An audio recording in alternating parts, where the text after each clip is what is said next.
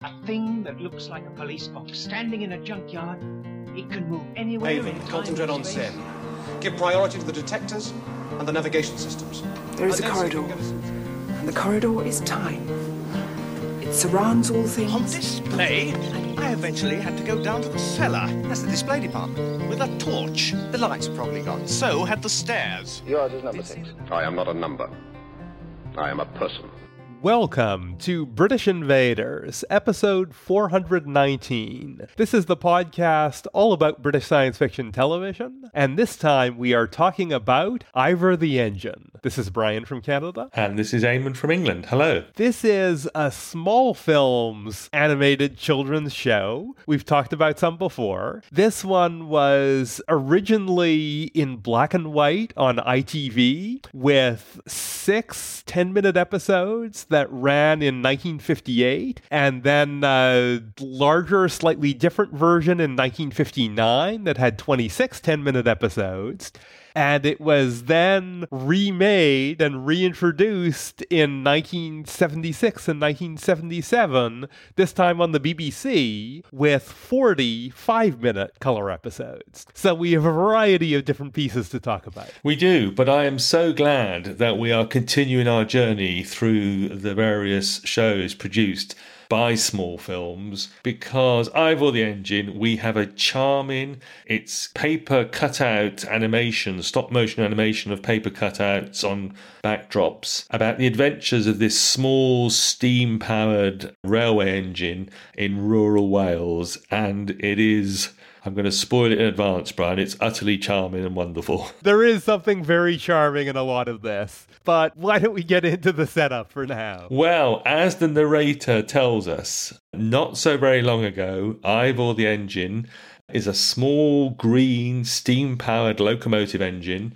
that works for the Merioneth and Llantysilio Railway Traction Company somewhere, as it's described, in the top left-hand corner of Wales. That's how the narrator introduces us in the first episode. Yes, and Ivor works as a vital link for his small community, transporting sometimes people, but very often supplies and animals and news and various things up and down the railway. And he is helped by his engineer driver, Edwin Jones, or Jones the Steam. And we have a cast of eccentric supporting characters, both people and animals. We do. We're going to talk about some wonderful creatures in a moment. We have quite a diverse and interesting supporting cast and an interesting show. Absolutely. So we'll start the characters with Ivor the Engine himself. His puffing noise is voiced by Oliver Postgate, and it's quite a neat, in the 70s version, quite a neat set of sounds for Ivor the Engine moving around. And his whistle, his multiple note whistle, is supplied by a bassoon. So there's a nice deep bass sound that goes along with Ivor the Engine. And he is definitely a character. He doesn't speak, but the other characters can talk to him and communicate with him. He responds with the whistle sounds.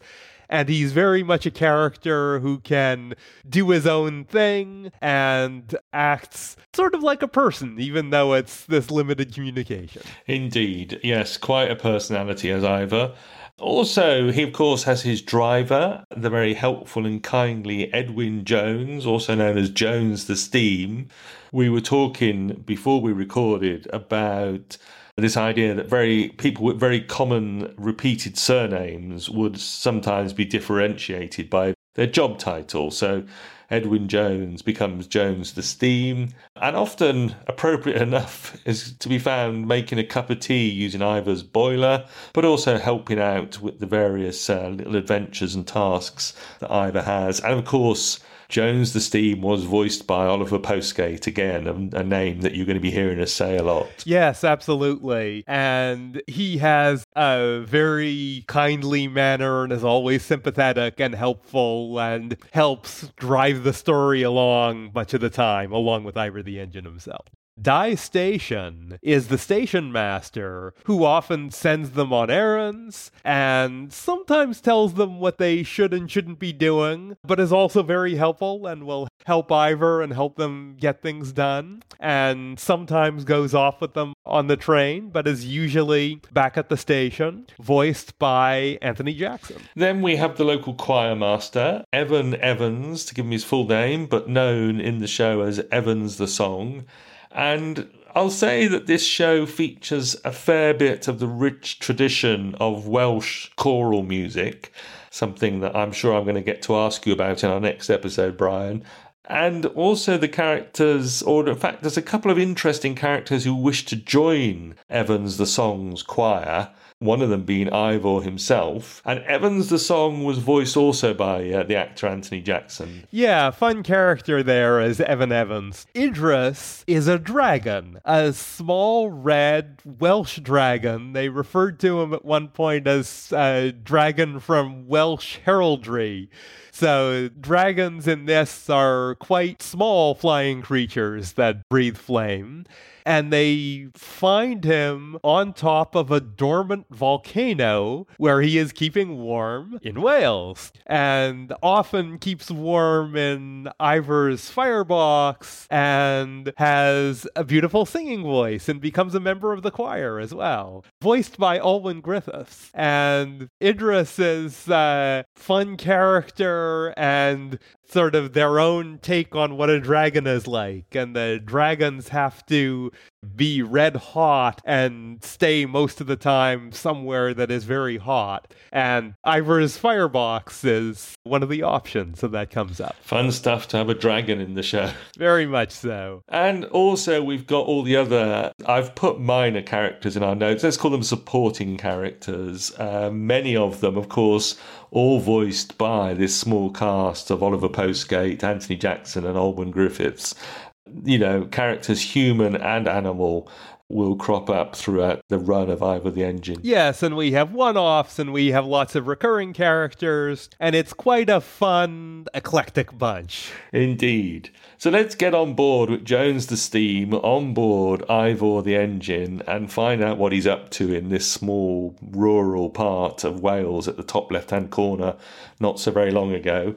Interestingly, I noted that we don't often see him pulling straightforward passenger cars.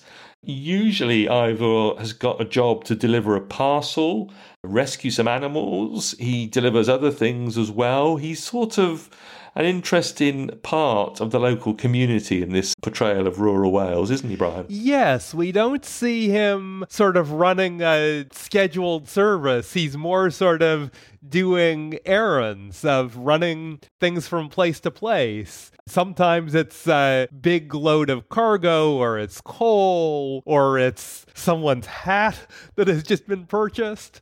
And occasionally it's a person, but usually they're goods or sometimes animals. Indeed. And we have a very definite personality to Ivor that comes out through the animation and in the writing and how the whistles sound and so on. And often Ivor will decide what he wants to do, what he's willing to do, and will do things that Jones does not ask him to, or will not do things that Jones does ask him to. But there's always a good reason for it, and it always turns out okay. Sometimes he gets sad and they find things that will cheer him up. He very much has personality and is quite a vibrant character, and that's part of the fun of this show. It is, and it's amazing how much personality for Ivor comes across in the animation and the puffing noises and the whistle, but no vocalizations as such. But as you say, Brian, he does have these sort of what you might call minor acts of rebellion, but he always has an extremely good reason for doing what he's doing. And it's usually for the better. And it will, of course, his personality will help us be introduced to the various other characters in the community, some very eccentric ones, the mine worker, Mr. Dinwiddie, Bluebell the donkey, Alice the elephant. There's a small elephant in this top left-hand corner of Wales as well. So yeah, the charm of his personality and the way he sort of goes around the tasks he's been given all adds to the charm of this show. Yes, the elephant is, of course, attached to a circus that is around some of the time. Yes, that one does have a plausible explanation. So it's production notes. Once we have dragons, we may as well have elephants, right? Indeed, yes. And dormant Welsh volcanoes. So yes, let's get into our production notes at this point. Okay, so as you'll probably know, this is the third time we have visited the world of small films and their productions, their famous animated children's shows in a variety of animation styles. We have done, of course, Clangers back on episodes 342 and 343. We had a great time on that one. We've also done Bagpuss more recently, episodes 403 and 404. And here we are for the third time of asking with another production from this small company. Yeah, we're trying to do roughly one a year at this point and having fun with them. So the series was, of course, created by Oliver Postgate and Peter Furman. They were working out of a converted cowshed studio on Furman's farm near Canterbury in Kent. And, they were doing things with very few resources, just sort of putting things together and coming up with some quite cleverly done things. Postgate and Furman first worked together on a series called Alexander the Mouse, which used characters that were moved across a painted backdrop with magnets to produce a sort of puppet show, slightly different puppet medium that has a more animated look to it, I would think. So, interesting way they started out with that. Yes, interesting technique using these magnets to animate the puppets. Or the characters. They then went on to work together on a stop-motion animated show, which was mainly intended for deaf children. This was called The Journey of Master Ho, and featured a boy and his buffalo sort of having adventures across a background that was inspired by the famous willow plate pattern, again painted by Peter Furman. As far as I know, Alexander the Mouse and The Journey of Master Ho, there's only images and occasional snippets that have survived. I'm not aware that they're in the archive, Brian. Right. But of course, these early successes with animation let them set up small films. I'm glad you've mentioned the famous Cowshed Studio, which we have to discuss every time we come to their productions. And of course, they began work on Ivor the Engine. And there's a certain amount of inspiration for this show, which came from Oliver Postgate's time in drama school after World War II in 1948. And while at drama school, he met a man called Denzil Ellis, who used to be a train driver working on, strangely enough, on the national, or rather on the Royal Scot Line, which ran between London and Glasgow. But he was a Welsh train driver, and he was sort of the inspiration for what would become Ivor the Engine. Yes, it's interesting. Apparently, Ellis was describing how the steam engines would come to life, as you got the boiler going, and each one seemed to have its own personality. So it's sort of a perfect place to take that further to say, what if it was really a personality and had sort of its own character altogether? Postgate was also inspired by the Dylan Thomas radio play Under Milkwood, which first aired in 1954 on the radio and featured the dreams and thoughts and things that went on with the inhabitants of a fictional Welsh fishing village. That production actually had Richard Burton as the narrator. And of course, at that time, radio programs were often narrated, and with some of these, animated television programs were as well. And I would say that radio play thankfully has survived in the archive, and listening to Richard Burton's voice introduce Under Milkwood is, I've listened to it, it's wonderful, Brian, a really sort of remarkable use of Burton's voice, I think. Oh, interesting. I may have to listen to some of that. So back to Ivor the Engine. Oliver Postgate, of course, came up with the characters and he wrote all the scripts himself.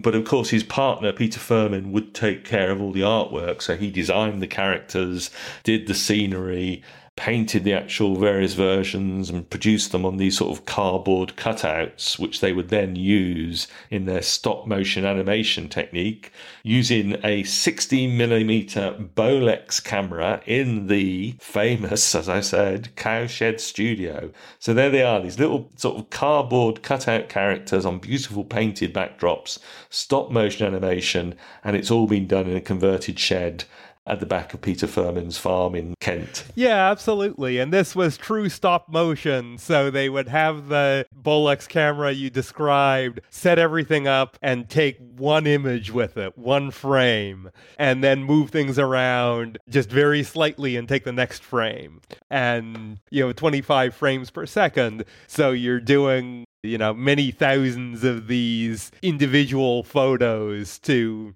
make this animated sequence. And what they would do for this, they had watercolor paintings that Furman was doing that would be used for the background and, sort of figures of the characters that would move, I think also watercolored, that they would place on the background and move those around for each photo in order to get something animated. And while it was watercolor, it was being filmed in black and white with that 16mm camera for broadcast on ITV, and that was for these original 6 episodes in black and white in 1958. And those 6 episodes had Oliver Postgate not only writing and doing the narration, but he also did all of the voices. They later on they introduced other voices, but he was doing all of it in that original run of 6. And the story arc of that run of 6 10-minute episodes, roughly 10-minute episodes, had the idea that Ivor loved listening to the local choir and wanted to take part and sing in the local choir. And we get how Ivor goes from having this one very simple whistle to a set of much more capable whistles to be able to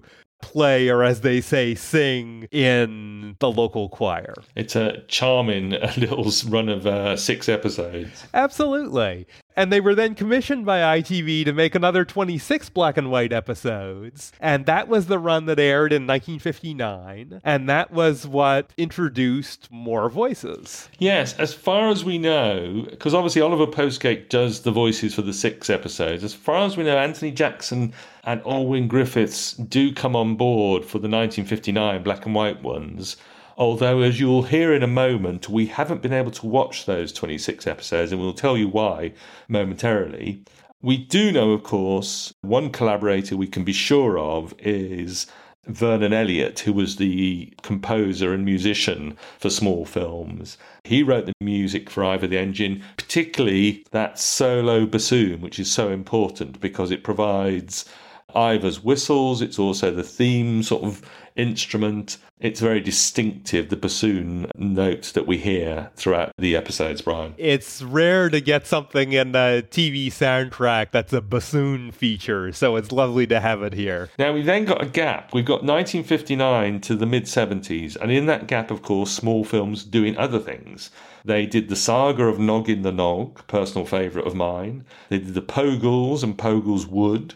They, of course, did Clangers and Bagpuss, which we've talked about.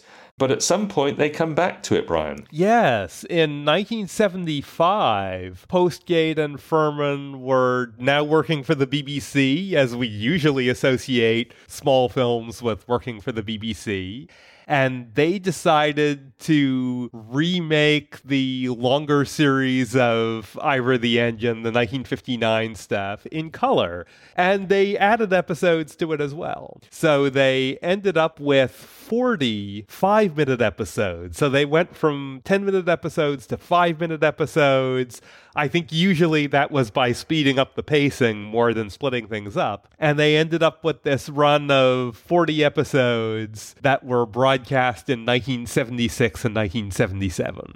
Now, those 26 episodes from 1959 were thought to be lost for a long time, but they actually found the 16mm film cans in one of the outbuildings on Peter Furman's farm in 2010. And this was the team who had been given the job of digitizing all of their work, all the small films work, after Postgate had passed away. He died in 2008. As far as we know, those episodes from 1959 have not been released in any form, but they do exist in archive, which is good to know. And we've come back to the subject of missing episodes of television shows in the mid part of the 20th century a few times, Brian. It is an endlessly fascinating subject, and how delightful that we literally had a barn find here of the original 16mm films in their cans somewhere on Peter Furman's farm. Yeah, absolutely. And lots of things have been found. But it's also true that when we find out about an interesting show that was made in the 1970s or earlier, our first question is, does it still exist or is it missing? And a lot of the time, it seems like it's more common that it will be missing than that it will exist. So having these shows from the late 50s in archive, that's a big deal. It is indeed. So nice to know that they are back in the archive, even if we haven't been able to watch them. Absolutely. However, let's tell you what we have been able to watch. I'll try and do it chronologically. I'll say that the original 6 black and white episodes from 1958, they were released on a VHS tape, which of course is long deleted, but you can watch them for free officially on the Small Films Productions Facebook page, and I will put a link to that on our Facebook page and on Twitter when this episode comes out, so you can go and see the 6 original black and white ones. As we say, we haven't been able to watch the 1959 episodes. We don't know if they're available anywhere. Turning to the 1970s colour episodes, I have watched all of them streaming as part of my BritBox subscription here in the UK. So they are available on BritBox, where they continue or they remain in their 45-minute episodes format.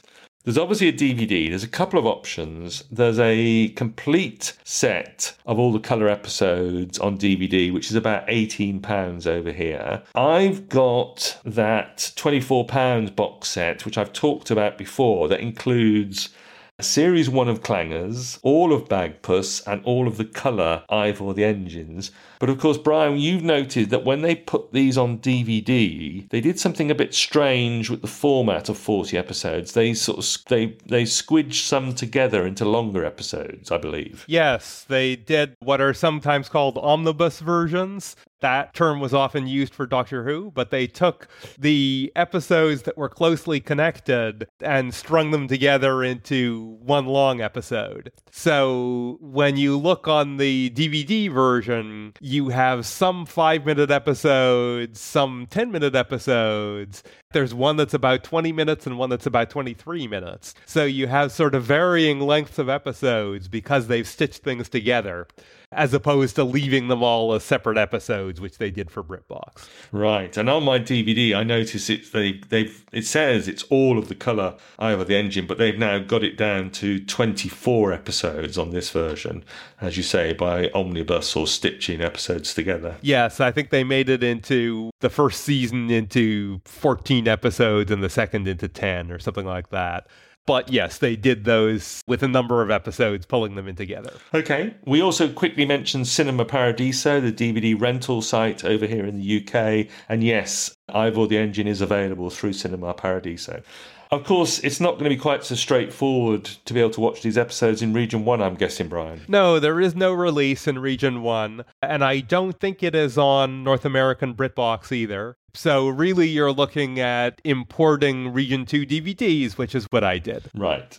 I will just mention a book. Oliver Postgate's memoir, Seeing Things, was recently part of a deal on the Kindle over here, and I've bought it. I haven't as yet read it, but hopefully next time we come back to small films, I will be able to report back on that book. Very good. So, next time, come and join us as we continue the adventures of Ivor the Engine, and in particular we'll talk a little bit about the continuing story arcs that allowed them to stitch some episodes together for the DVD. And we're going to cover spin-offs of Ivor the Engine and some attempts or ways that the show has almost been revived. All this to come next time. Yes, absolutely. And we'll also give some of our own reviews and recommendations, our thoughts about Ivor the Engine and its various incarnations. And yeah, there's plenty to talk about. Until then, you can find all of our episodes on BritishInvaders.com, well over 400 of them now. And if you search for British Invaders on Facebook, you can find our group there and join in on some of the conversations. You can also follow us or tweet at us on Twitter as @BritInvadersPod. And you can find British Invaders as a proud member of the Voice of Geeks network, which you will find at vognetwork.com.